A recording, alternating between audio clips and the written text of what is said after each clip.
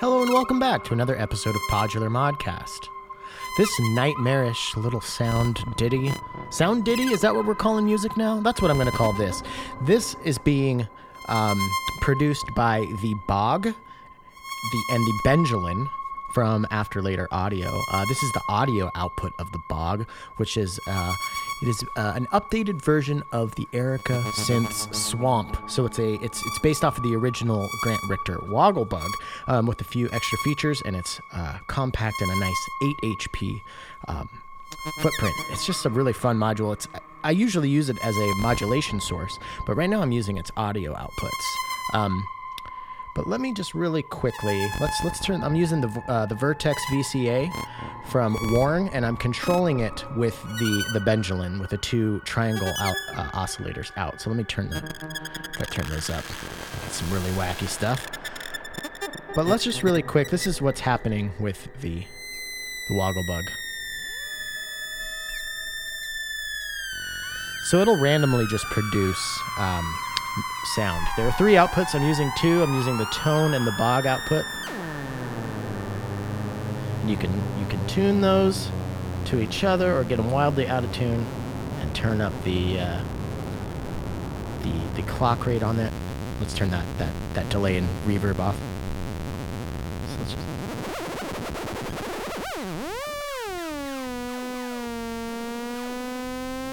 So that's pretty fun. It's just amazing sounds coming out of this thing.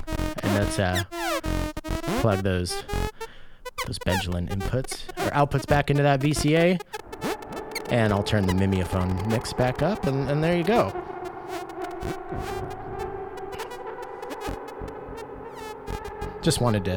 I was just messing around with this and thought it was really fun, so I thought I'd share it with you. I also want to say thank you to Patchworks, our lovely synth shop here in Seattle. Visit them at patchworks.com, patchwerks.com. You can get yourself a Bog and a Benjalin there. And once again, thank you to Needham Woodworks for your continued support of Podular Modcast. Let's get into this episode.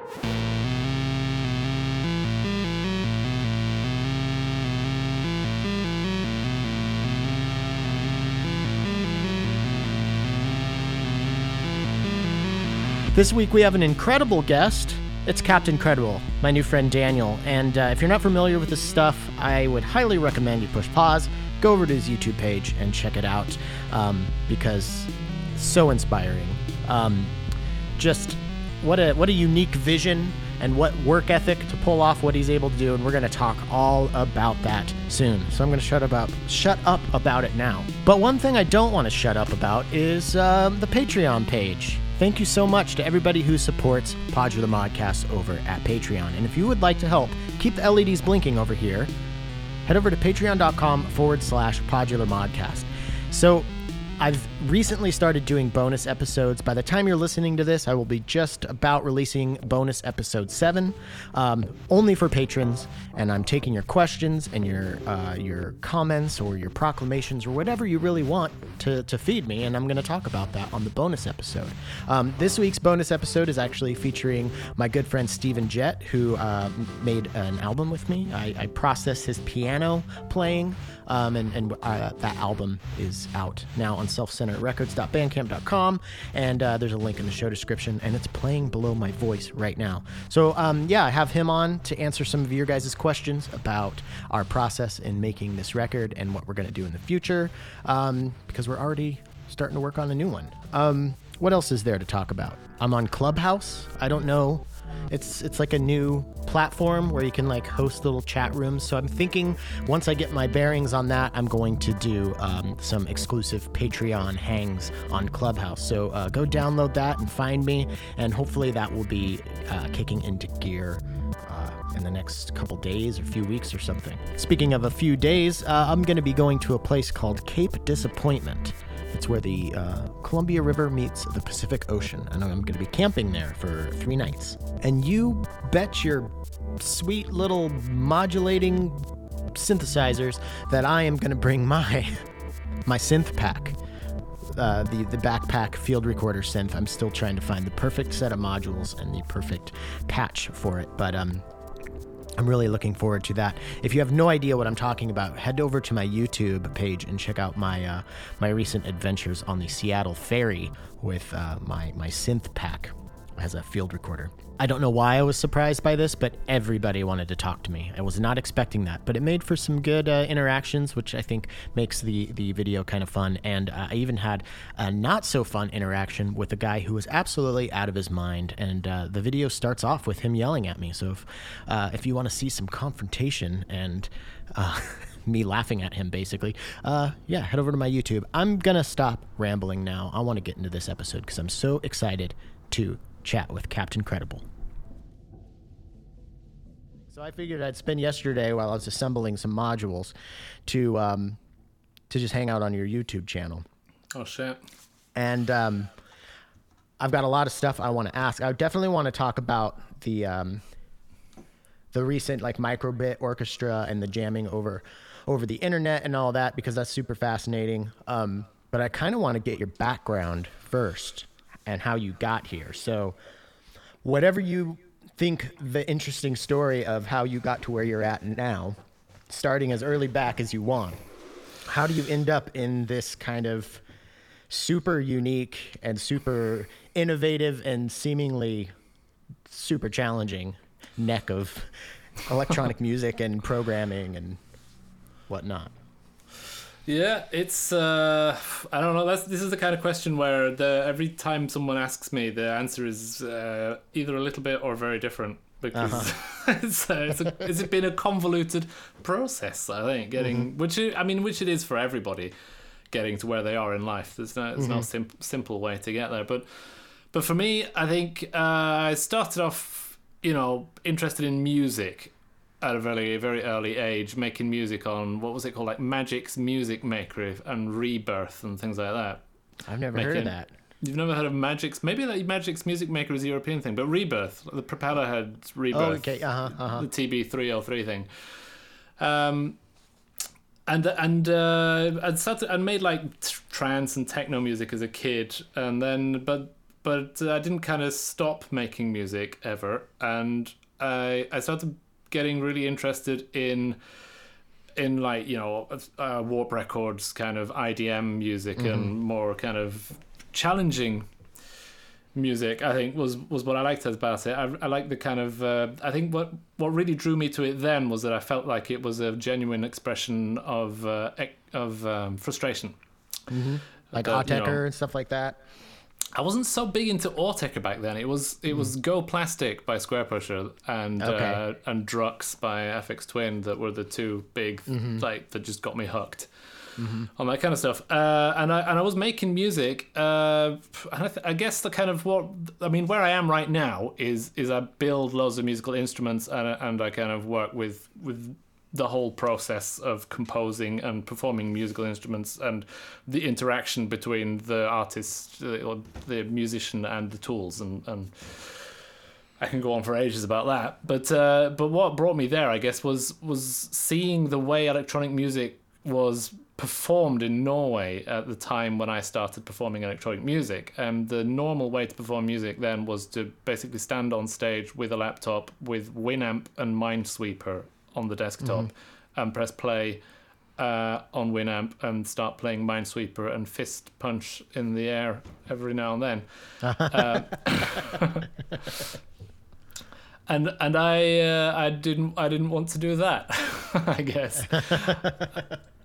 And I think from quite early on, I tried to kind of take notes from other genres of music, like rock bands, punk bands, and jazz musicians, where being at a concert is an audio visual experience, and the visuality of seeing the artists or the musicians use their instruments adds a lot of context, either subconsciously or consciously to how you interpret the music and how easy it is to understand, basically on some kind of abstract level, what's going on. Definitely. So that kind of drove me to want to try to express as much as possible on stage and also I wanted to be able to interact with the music as I played it as immediately as possible, to be able to kind of basically to improvise and have fun on stage, I guess, really, as well. Right. Yeah, definitely.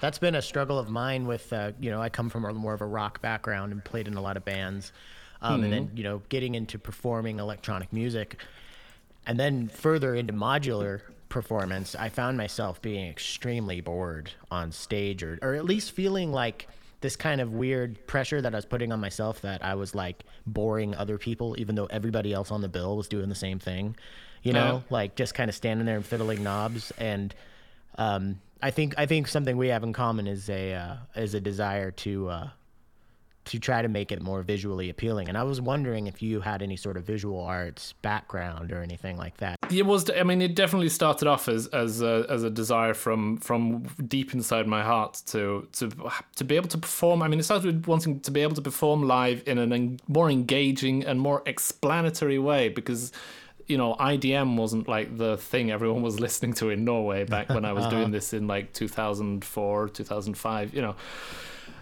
So I really wanted to be able to explain the music and make it an engaging experience. But then as soon as I had started experimenting with that, I became very interested in the effect that these instruments that you use, that that they have on me as an artist and a composer as well. The way it would affect how I make the music. So yeah, definitely, and definitely when it comes to being bored on stage, that's something that I've really kind of tried to grab with my most recent instruments. They're not that recent, actually, because I did study at the Academy of Fine Arts recently, but that was kind of after I'd fully formed as a musician, it feels like. And what was there a specific focus when you were at the Fine Arts Academy? It was a bit vague, I think. So I was like sound art and sculptures and sound installations, but also just making music and performing and But at the time, I was touring way too much, so I wasn't really at the school a whole lot. I had not enough presence in all the different classes. To really be allowed to pass, but because it's the Academy of Fine Arts, then that's okay. They expect you to do that, I think. But it meant that there's probably a lot of facilities and knowledge that I kind of missed because I was too busy doing other stuff. But yeah, it was like while I was there, I built a lot of interactive sound installations and made some like contemporary music and stuff like that. Stuff that was, I really, it's genuinely stuff I enjoyed and still think is good stuff now, I guess. Yeah. Yeah. So did you? Because I know from your videos that you have some like sound art installations, like interactive installations, like instruments / just art pieces. Is that stuff from when you were in the school, or did that continue on past graduation? It's all before and during and after, really. So I think the first sculptures and installations I made were also like probably back in 2009, 2008. Okay, so you've been at it for a while. I was curious about how like the avenue that you found your way into doing like installations in museums, like the ones that you've done. And I'm like, I was wondering, is this something unique about Norway? Are they more interested in stuff like this? Because like I just, outside of like maybe like Brooklyn or San Francisco, I don't think you see a lot of stuff like what you were doing. Yeah, I don't know. I think the installations that are in museums now, and I've got another commission to build a third one. So there's 2 like big scale installations on walls in museums of these robotic orchestras, and the main drive for these museums to install that is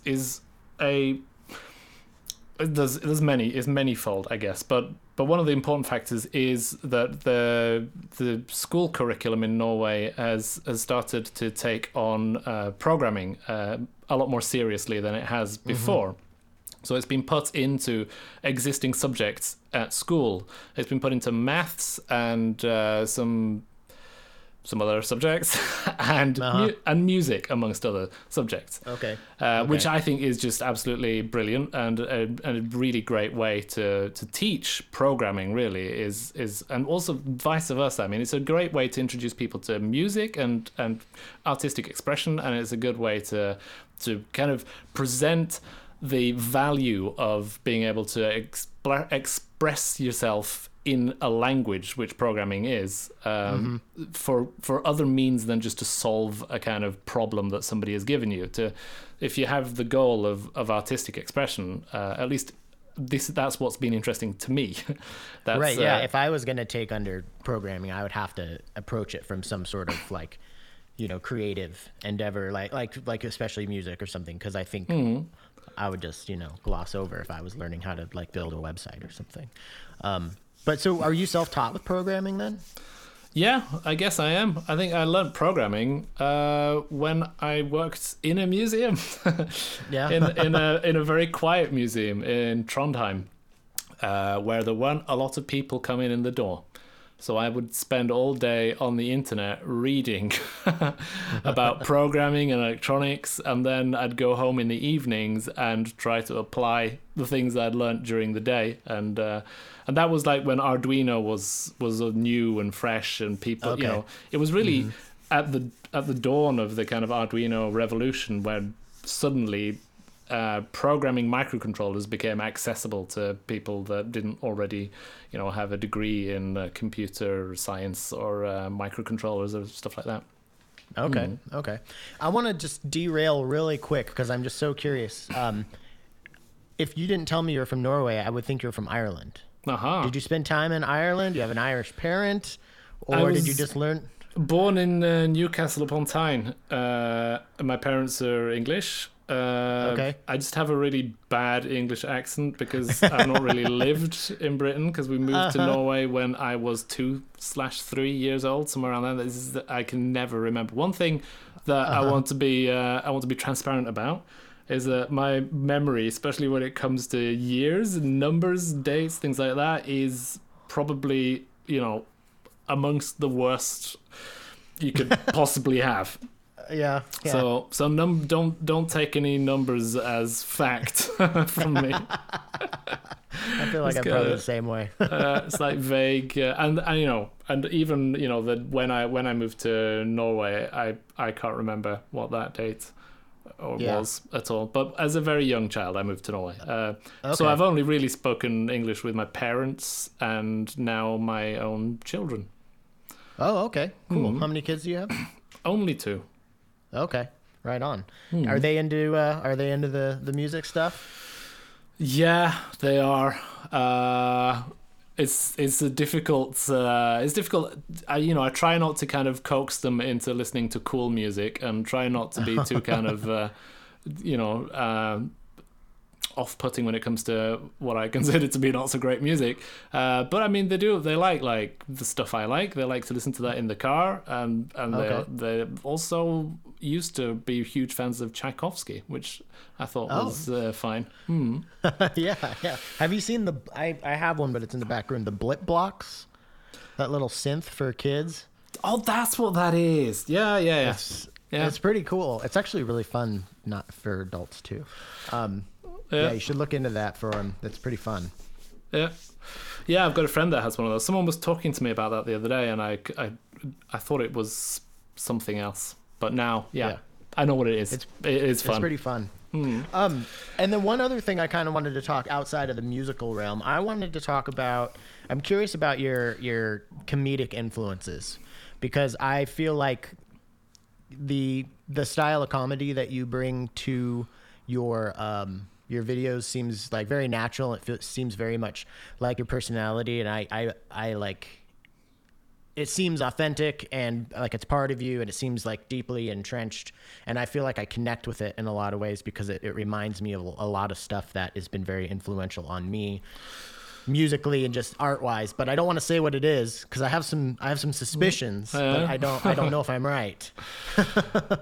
Yeah, I mean, I think for me, the comedy side of both like music and video making and live performances, I'd put a lot of kind of stand up in inverted commas in between tracks, in between playing songs, and also in the songs. A lot of the pieces that I perform are kind of borderline sketches, really. Because I think that's a very interesting realm of music. Really, is exploring the comedic aspects of music. I totally agree. Because comedy has so many facets and can be done in so many ways, and all those facets can be explored in music as a kind of abstract approach to it, I think. So yeah, and it has a way of making it not seem so precious and so I don't know, just precious. It adds I feel like I like to add a little bit of comedy to almost everything I do, to add a level of self-awareness and being like, look, I'm not taking myself too seriously, because I don't take much anything too seriously, because that's just like, there's no sense in that, I feel like I get that vibe from your stuff. Yeah, and thanks for reminding me, to be honest. Because that is a really, really important thing to me, that it's easy to forget, especially when right now I'm working on a commissioned piece, which is like supposed to be it's contemporary music, is what it says on the application, and that brings with it like a lot of expectations, I feel, and like presumptions of how it's going to be, like stereotypes of music, more like, which I'm really, I know, like, objectively, that I don't really want to pay any attention to that. But it's difficult to employ that thought in real life, and it's a process, I think, that I have to get through. And when I think about it, I mean, that has been one of the base premises of the Captain Credible kind of entity, to call it that, has been just everything goes. Don't take yourself too seriously, and nothing is too gimmicky or too wrong. It can be silly, it can be predictable, it can be completely insane, and just try to make music for me and not for what I think other people want from me. And that freedom, that the freedom it gives you when you manage to take that step and manage to actually follow those rules, is very inspiring, I think, and it allows you to be so much more creative than when you have these boundaries. But it can be difficult to break those mental boundaries. So, and that kind of brings me to the comedy aspect of it as well, because I never really planned for comedy to be a part of the live shows and to be a part of the music in such a kind of explicit sense. It was more like, the music was silly and didn't take itself seriously, but like to be comedic wasn't really the plan to begin with. But it came as a very natural thing when I put myself in that situation on stage with all this crazy homemade musical instruments and the music that I had made. That's just what happened, and it comes across very naturally. That's what I was drawn to about it. Yeah, it didn't seem like you were trying to write bits. It seems like the bits were coming out of your mouth as you were recording yourself. Yeah, which is a lot of the way I do a lot of the comedic shit I do. It's just like I just do a bunch of different takes, and whatever happens that I think's the funniest and works the best, I kind of use that. Exactly. Yeah, and I think that's the only way I can do comedy. If I try to script things, I'm not a good enough actor to make that work at all. Yeah, same.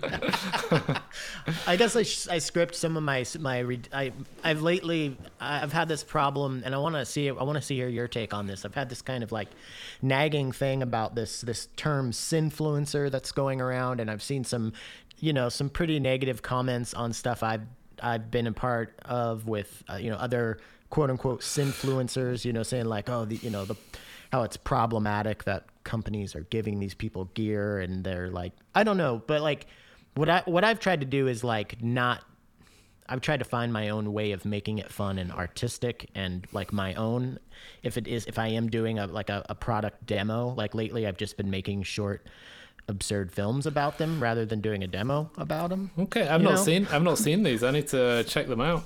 Yeah, I'll send you some links. But I feel like there's a part of me that feels like, even doing this podcast, there's a part of me that feels like I'm in this realm of kind of this culture, of this internet culture that I think is kind of gross.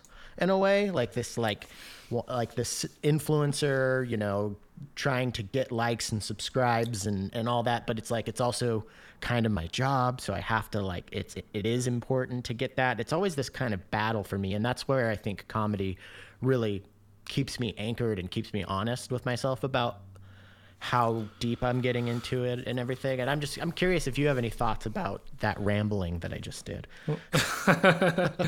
Well, I think in the sense, I mean, when it comes to being given gear with expectations of reviewing it, I think you have to be living under a rock not to expect that when you're researching something, you know, on the internet. When I want like, oh, what's this new piece of hardware? I want to get people's feedback, you know, and often people will say, you know, I was given this gear or not, and even if you haven't, even if you've bought the gear, the person that's bought the gear is still going to be biased towards giving it a positive review, especially if it's expensive, you know, because of the sunk cost fallacy.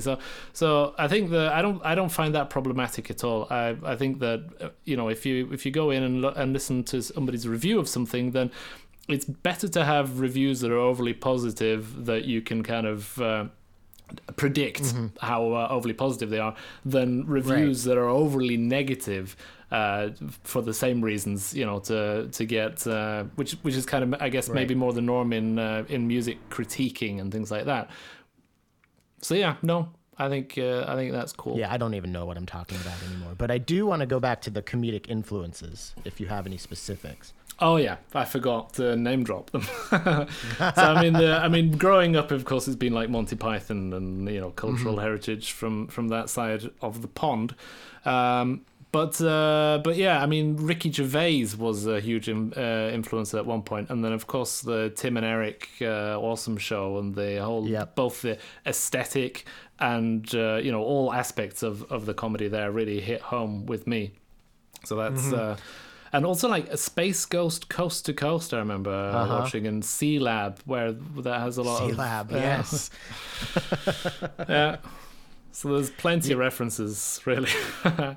Yeah. Well, Tim and Eric, and specifically Doug Loosenhop, DJ Doug Pound, that's what I was kind of picking up on from your stuff. And I just actually talked to DJ Doug Pound on the show not too long ago. Yeah, I heard that episode. It was very, very interesting.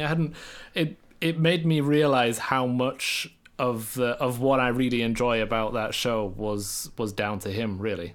Yeah, absolutely. I realized that like much later in my Tim and Eric. Actually, this is how much of a Tim and Eric nerd I am. Nice. I've got a really bad Tim and Eric tattoo. Yeah. Yeah, he definitely, and even that, like, that editing style and kind of like using noise as comedy and like harsh noise, like I think that really broke down walls for me to get into more experimental music and art in general. Yeah. Yeah, and it's very easy. I mean, also after listening to that episode, is a lot easier to see the kind of blatant links between that kind of comedy and the kind of music that I'm interested in with you know, with the Aphex Twin and Squarepusher, and the aspects of that music that I enjoy the most are the moments where you're completely surprised by something that's going to happen. Definitely. The jarring moments. Definitely, yeah. Okay, sweet. Well, some of my suspicions were correct. That's always fun. I want to talk about like the Microbit Orchestra. I know you actually detail it really well in the video, but just for people who haven't seen the video yet, like I kind of want to know, like, from the genesis, the birth of this idea to the end, like, because it seems like a monumental task that if you would have told me before you did it that you were going to try to do this, I would have been like, this is going to be a headache from you, and I don't think you're going to be able to pull it off. But it seems like you pulled it off pretty successfully. Yeah, it was a headache. It wasn't easy to pull off, and the hurdles were many. And I think like the main hurdle was the hardware that I wanted to do it with, and this was because the Microbit was becoming more and more popular as a platform to teach programming for kids around the world. So, and I've always been very interested in teaching the skills that I kind of taught myself to other people, and and wanted to help, educate people and be knowledgeable about the technology that we surround ourselves with, because I think it's extremely useful, for people just as a human being to have an understanding of the world you exist in. And also from the artistic expression point of view, I think that's an important skill to have. So I've always liked teaching programming and electronics, and held workshops and stuff that are music oriented, because that's kind of my passionate angle on the whole thing, is making things to express myself musically. So that's why I wanted to use this microbit, because that's what the kids were using to learn programming already in Norway and Europe, really, largely. I don't know if it's used at all in the States yet. But it's like an Arduino, but simplified in many ways, and it's you can program it to do a bunch of things. It has some built-in LEDs. It has some pins that you have to connect. You have to kind of slot it into an edge connector to use the pins. And it has radio communication. It has Bluetooth radio communication, which you can use to kind of send really simple messages between microbits and make kind of a network of them, so to speak. Although that also has its massive challenges if you want to do it properly. So that was kind of the premise, and then the museum that I in Oslo, that I was already kind of doing workshops for here and there and now and then, and playing concerts for now and then. They I think I just told them that I think it would be cool if I made this installation, and then they said, "Okay, here's a budget, make the installation." To simplify it, that's what they said. And then so I wanted to make an installation where students or people in the audience could program their little microbits to send radio messages to the installation on the wall, which is synthesizers and robotic arms playing drum kits and bowls and glasses and cups and xylophones and all kinds of different circuitry that makes sound, and control it in a musical fashion, but also to have it so, because you're going to have lots of people using it at the same time. You're going to have a classroom full of kids. So I wanted to make it so that everybody in the class could control it in a musical sense, but synchronized with each other, so that you could kind of jam together, and then there would be some underlying code that would make sure that things are in time. So all the jamming is synchronized, so you can play on the instruments together. But I also wanted it to be an art installation. I wanted it to be, aesthetically interesting, and I wanted it to be able, to be usable to write compositions for and to play concerts on. So from the start, I really wanted it to have the possibility for people to interact with it in a very simple, raw coding way, and then to be able to interact in a slightly more complicated, abstracted manner in synchronizing with each other and mucking about. But I also wanted it to be controllable from a DAW, so that you can actually compose music and play, proper, in inverted commas, music on it.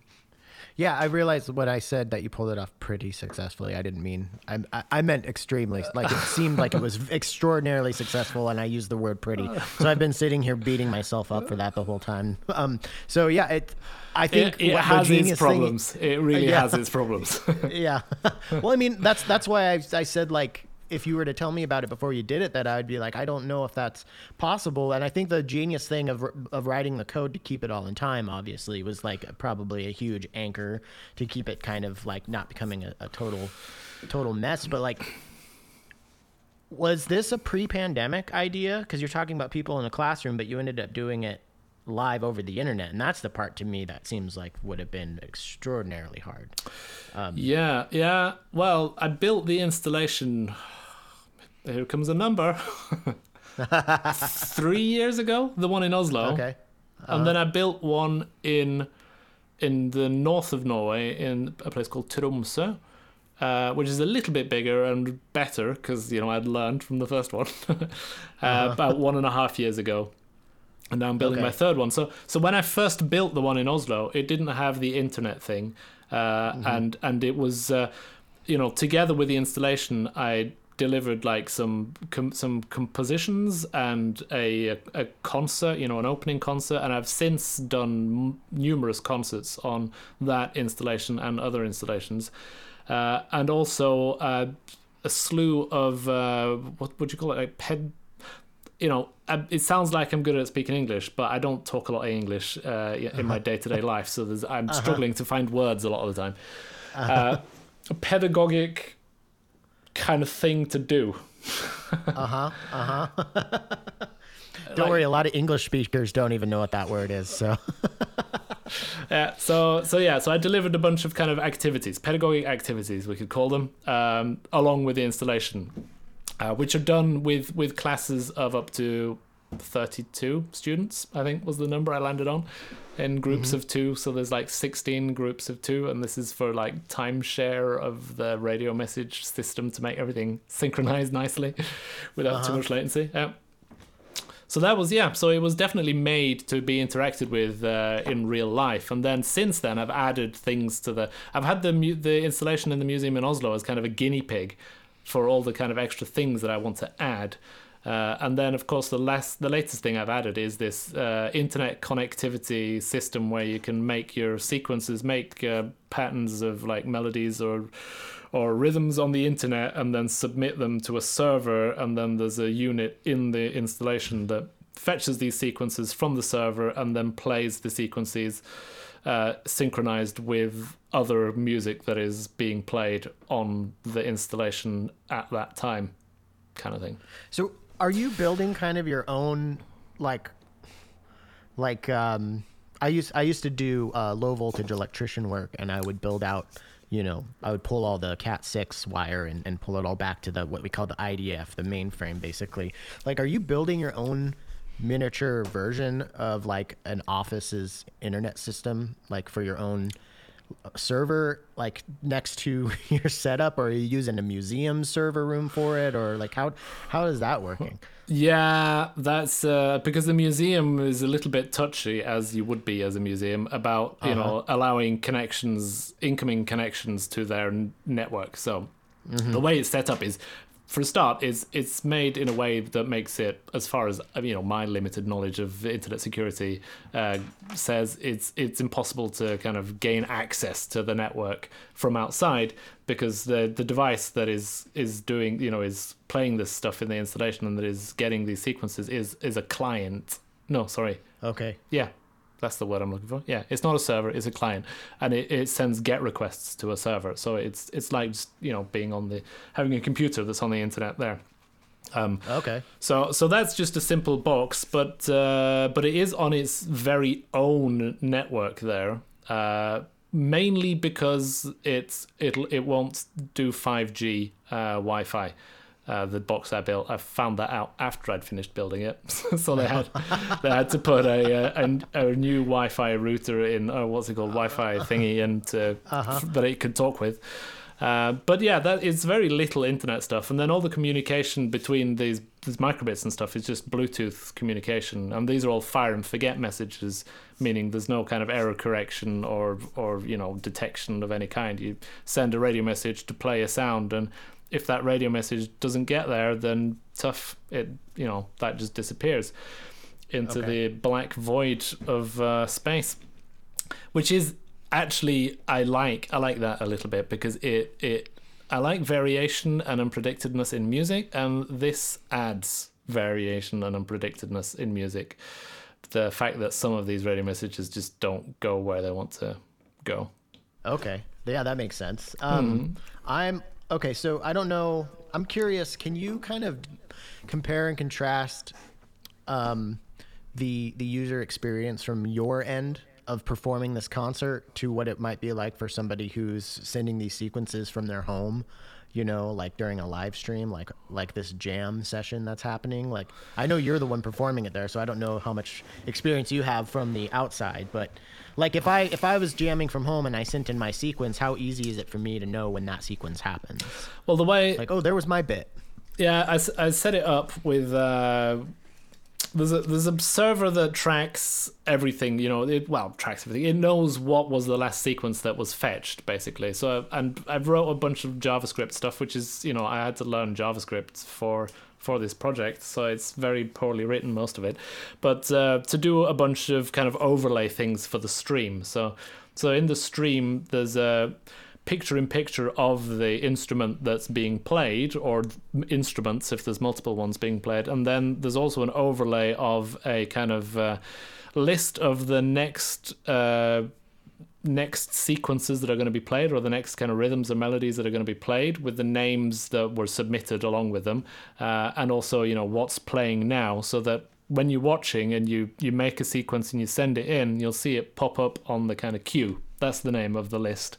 And then you'll see when when your sequence gets to the top of the queue, and then you'll be able to hear your sequence, and you'll be able to see a video, picture-in-picture image of the actual installation instrument that is playing your sequence while it's being played, on top of my screaming and flailing my arms around and making lots of noise on top of it.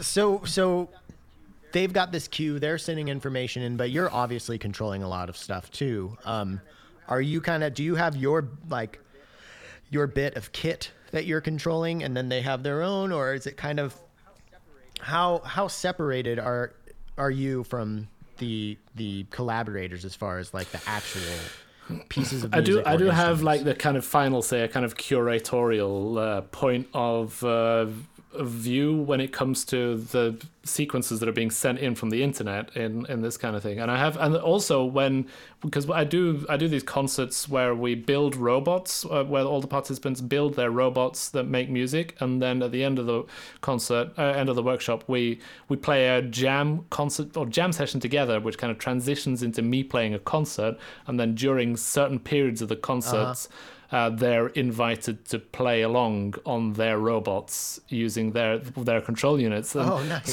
So I've got it's back here actually.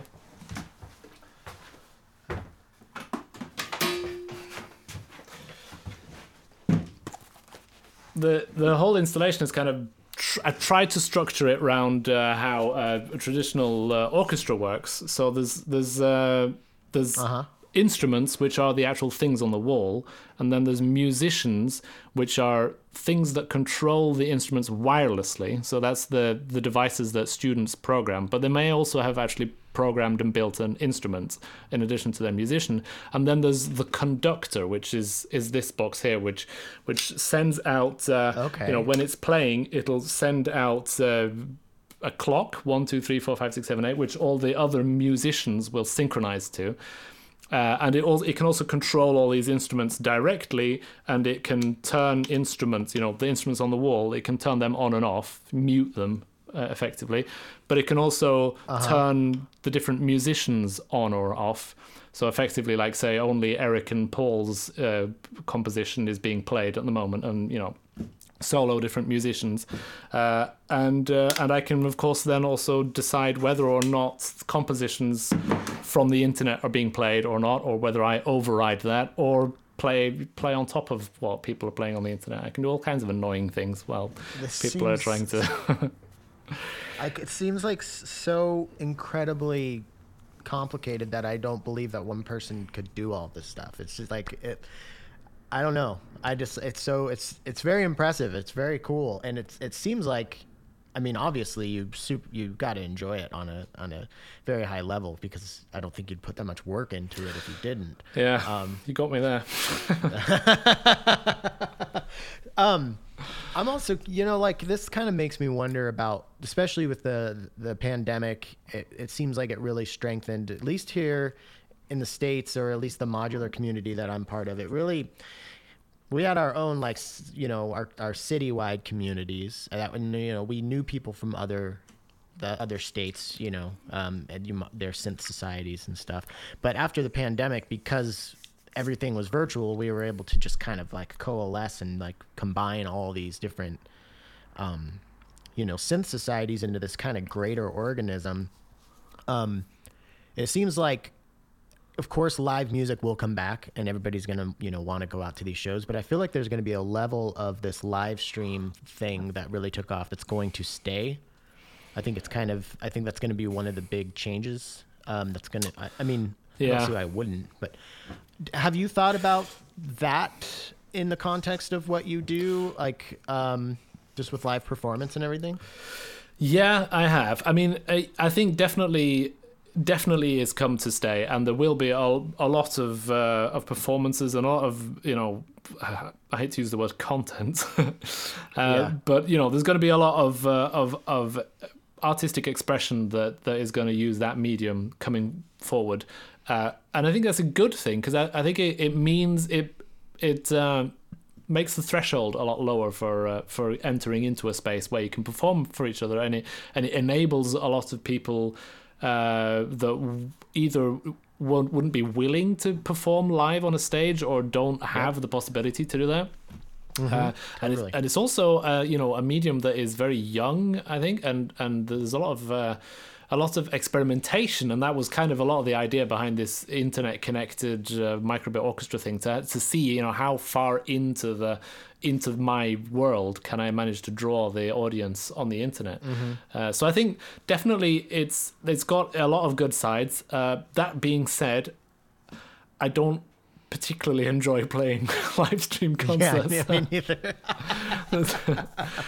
there's really just to have a real bunch of bags of meat in front of you that you can read the emotional response from, and have that fuel you in some kind of religious way.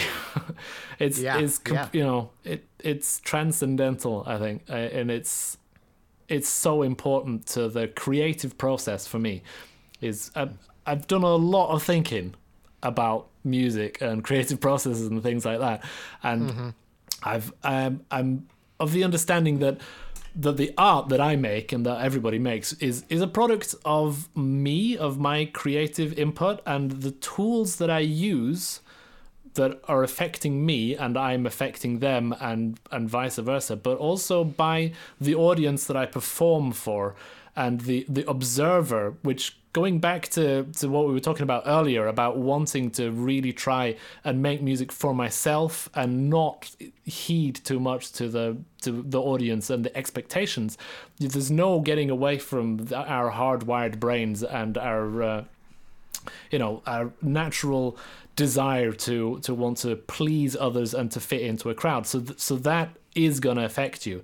And in a live situation, it'll usually affect me in a very positive way.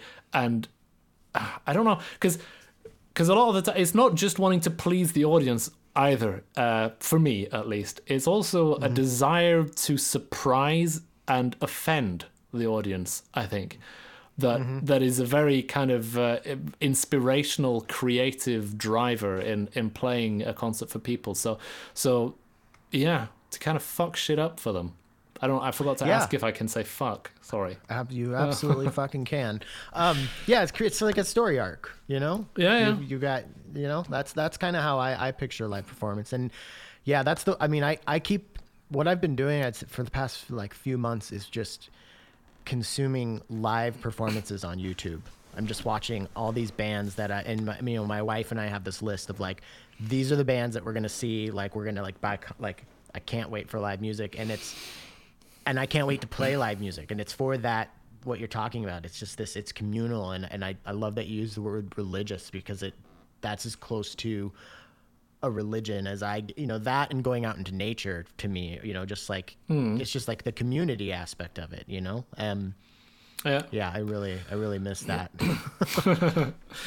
Yeah, it'll come back, and as I said, the whole live streaming and internet interaction is something valuable as well. It's just something very different, I guess. Definitely. Yeah, absolutely. Yeah.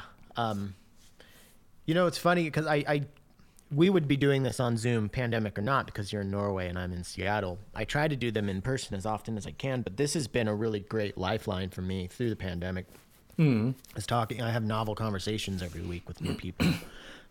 So that's been really nice. And it's kind of like something I've just been thinking about recently, is how it really speaks to the adaptability of our brains, that I can walk away from this conversation when it's over having my day been enriched and feeling that sense of connection and stuff, even though it is through a screen. Yeah, absolutely. Like, yeah. So it will never replace it. It is different, but it is, yeah, it's just, I can't, and like you said, it is young. It's so young. It is, yeah. And I think a lot of it comes down to really the way we're hardwired to read our surroundings and to read other members of the pack, so to speak. And when we're like now, we've got a video feed of each other, and that makes it quite a lot easier to kind of feel connected to another person and communicate on more than just a kind of verbal level. And in a, if you were to fill the room where you have a concert with computer displays showing the people that you are playing concert for, that would be a tiny step in the right direction. But there is that sounds like something maybe you've thought about doing. What a nightmare, eh? But there's so much data. There's so much data transmitted between people and between groups, and there's so much data you read about a group of people especially when you're standing on stage in front of them, that you just can't fit through an Ethernet cable. Right. And when you can do that, then I think live streaming concerts will be better. I don't think that we'll live to see that, but who knows? Well, we're like closing in on an hour. I wanted to make sure to give the last little bit to you to make sure that we could cover anything that you are maybe working on that you want to talk about, or is anything that we haven't that maybe we brushed by or anything like that. I don't know. I'm working on so many things in parallel, really, at the moment. I've got this trilogy of generative musical releases. So I've been releasing all my music as circuit boards that when you connect your headphones to them, they will generate music on the fly that you can hear in your headphones.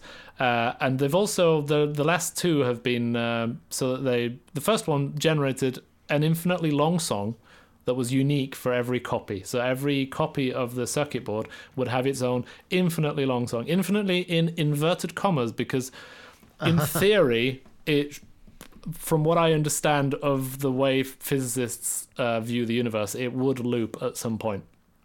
Before it got there, though, the batteries would run out. And also the heat death of the universe would occur.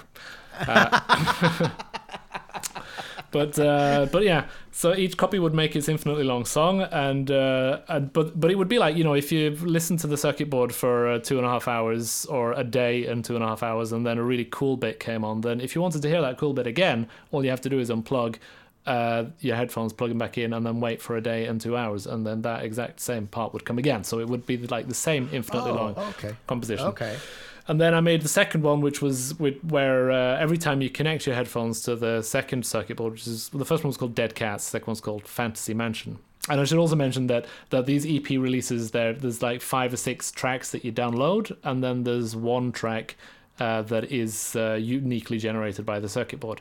And on the second version of these EPs, the Fantasy Mansion, it would be every time you plug your headphones in, it would generate a completely new infinitely long song. So there's no getting back to your old song. And also, it invites you to create your own melodies, your own 64-step melodies with like melody, bass line, and drums. And the drums are also procedurally generated, so it's not like samples. It's like it's what's called one-liner C code with bit shift math to kind of make noises that kind of sound like percussion.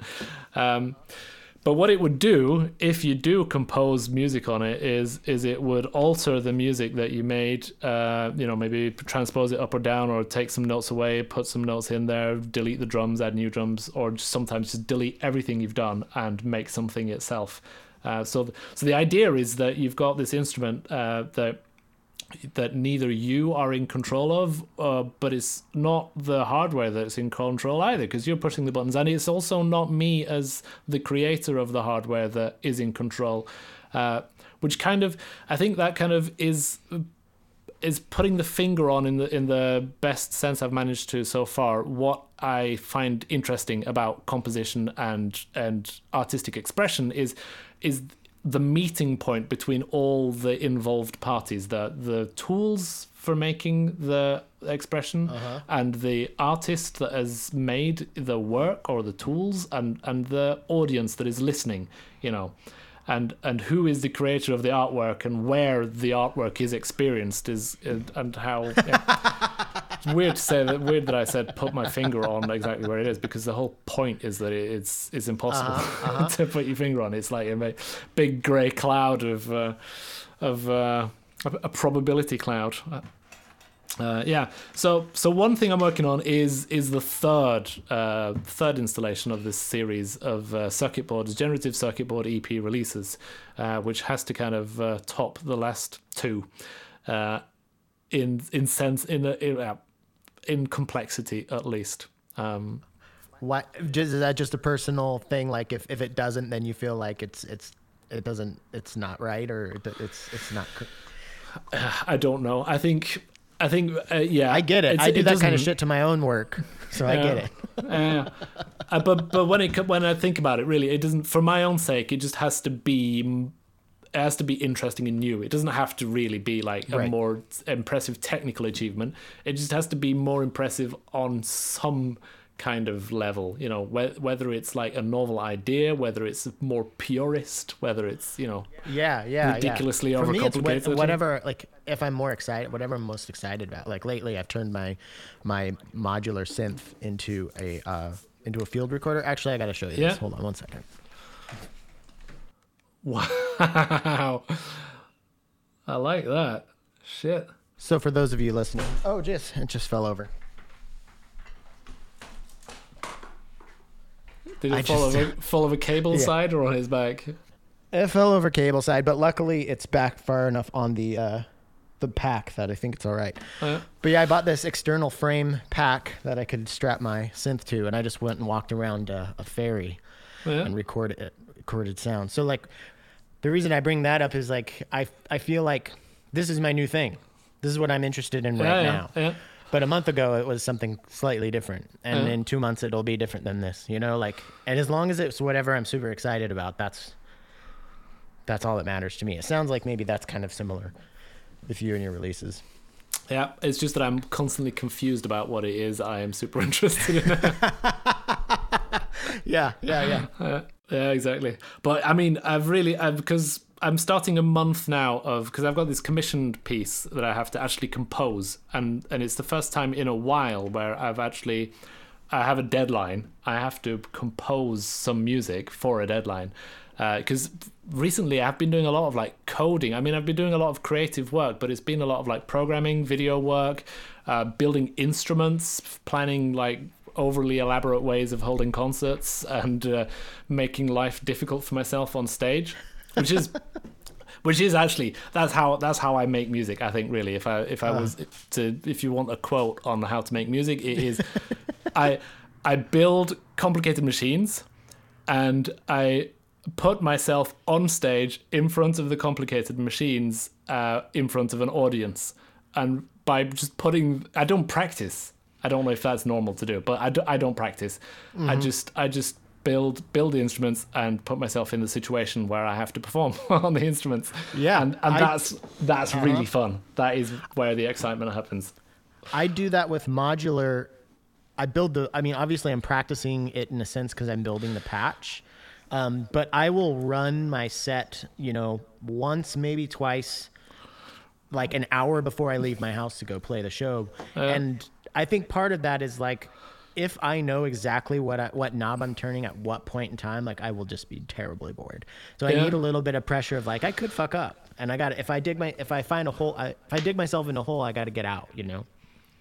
Yeah, exactly. I can't bring myself to do that either. I can't bring myself to play through a set when there's no audience there. And I think it's because, coming back to the focus on the audience as an integral part of the artistic expression, you know, of the piece, it feels like if I practice it ahead of time, for one, it isn't the same piece of music, because the audience is missing, and for two, it feels like I'm kind of ruining it for myself in the future, that I might be playing the wrong piece of music because the audience is there, but I'm playing the music that is without an audience. That sounds like I'm high when I say it like that, doesn't it? But yeah, I like to put myself in that situation, and also to kind of heighten it. The last instruments I've built that I use all the time now are these semi-transparent acrylic pyramids. Basically, they're not really pyramids; they're tetrahedrons. There's a huge difference actually. With RGB blinking LEDs inside, and when the room's dark and you've got instruments that literally are flashing in your face as you're playing them. There's no better way to channel your focus and get excited about what you're doing than playing on stage totally not totally unprepared, but as unprepared as I usually am, which is actually totally unprepared usually. And with instruments it's like corralled chaos. Yeah. That's kind of how I look at my approach to just about everything in life is just like, I know the ways in which I am chaotic. So if I draw a big boundary around that, I can kind of predict it a little bit and guide it. Yeah, exactly. Or at least maybe that's what I tell myself to feel better about my lack of organization skills. And I think that's I realize now that this is Podular modcast, and I've not got really much modular gear at all, in the sense of Eurorack and everything. But I do build all my instruments to work in a modular fashion. So I have different boxes that are connected to other boxes, which is part of the whole explanatory way of playing a concert. You see, I twiddle this box, you hear that sound, you can kind of understand what's going on to a greater extent. But I think that sense of putting yourself in a situation where a lot can go wrong, it kind of translates a lot to how most modular synth live performing artists do it as well. And I think I'm going to sound like I'm on a rant now, but I can kind of draw the parallel to other things I'm interested in, which is like skateboarding as well, where we put... Oh, nice. I skate as well. Putting yourself in a situation where the risk is high and where you're likely to screw up, and if you screw up, it's going to hurt. Is exhilarating, I guess. Yeah, I think that's definitely. No, yeah. I think that's true. Yeah, I've heard many people say that's what they like about performing with modular is they're and some people like the adrenaline of just performance in general. So yeah, I think there's something to that. Like people who are into that feeling that we like about this more intensely are the ones who jump off bridges with bungee cords attached to their ankles or whatever, It's just, maybe it's the same spectrum, just they're a little more extreme. Yeah, exactly. Right on. Well, we are at an hour, and do you want to do the patch challenge, quote unquote patch challenge? It's where I would give you a random word. You know what? Yeah, I do. I want to make some music though, because that's what I'm kind of doing this month is making music. So yeah. I will get you a random adjective and noun pairing, and then you can just create whatever piece of music you think fits that. Let me pull out my random adjective and noun generator here. Nice. And let's see. Let's do it. Sometimes it takes a minute to get. Oh, repetitive cries. That's kind of fun. I feel like that could lend itself to music. I really like that. I can't wait. Okay, let's do repetitive cries. I can hear just the moment you said that. I could hear the repetitive cries. Oh man! Well, this has been a lot of fun. I really appreciate your patience in setting this up with the time differences and everything. And yeah, is there anything you want to scream from the modular mountaintops, or anywhere you want to direct people before we sign off? Yeah, I mean, if you're interested in the ramblings you've heard from me so far, then I do have internet presence of sorts, I guess. There's I post things on Instagram. I try to make videos that are interesting and fun and educational on YouTube, and you can hear the music on Spotify, I guess, and then on Bandcamp under the record label Metronomicon Audio, who also have a lot of other really great music. You can find my my music released in circuit board format, I guess. Yeah. Oh yeah, I've got a web page. So if you want to see the installations, there's like a 3D interactive like cyber world dimension you can enter to see it in 3D. And of course, all of that will be in the show description. So yeah, just go click those links. Right on. Well, thank you so much for your time. Thank you. Really appreciate it. Yeah, me too. It's been an honor. I've really enjoyed listening to the podcasts that I've been listening to of yours recently as well. So it's really cool to finally be on the show. All right, that's our show. Thank you so much to Daniel, a.k.a. Captain Credible, for coming on the show. Links in the show description for all the stuff that we talked about. Thank you to all the sponsors. Now let's get into Repeating Cries, this week's patch challenge from Captain Credible. Until next week.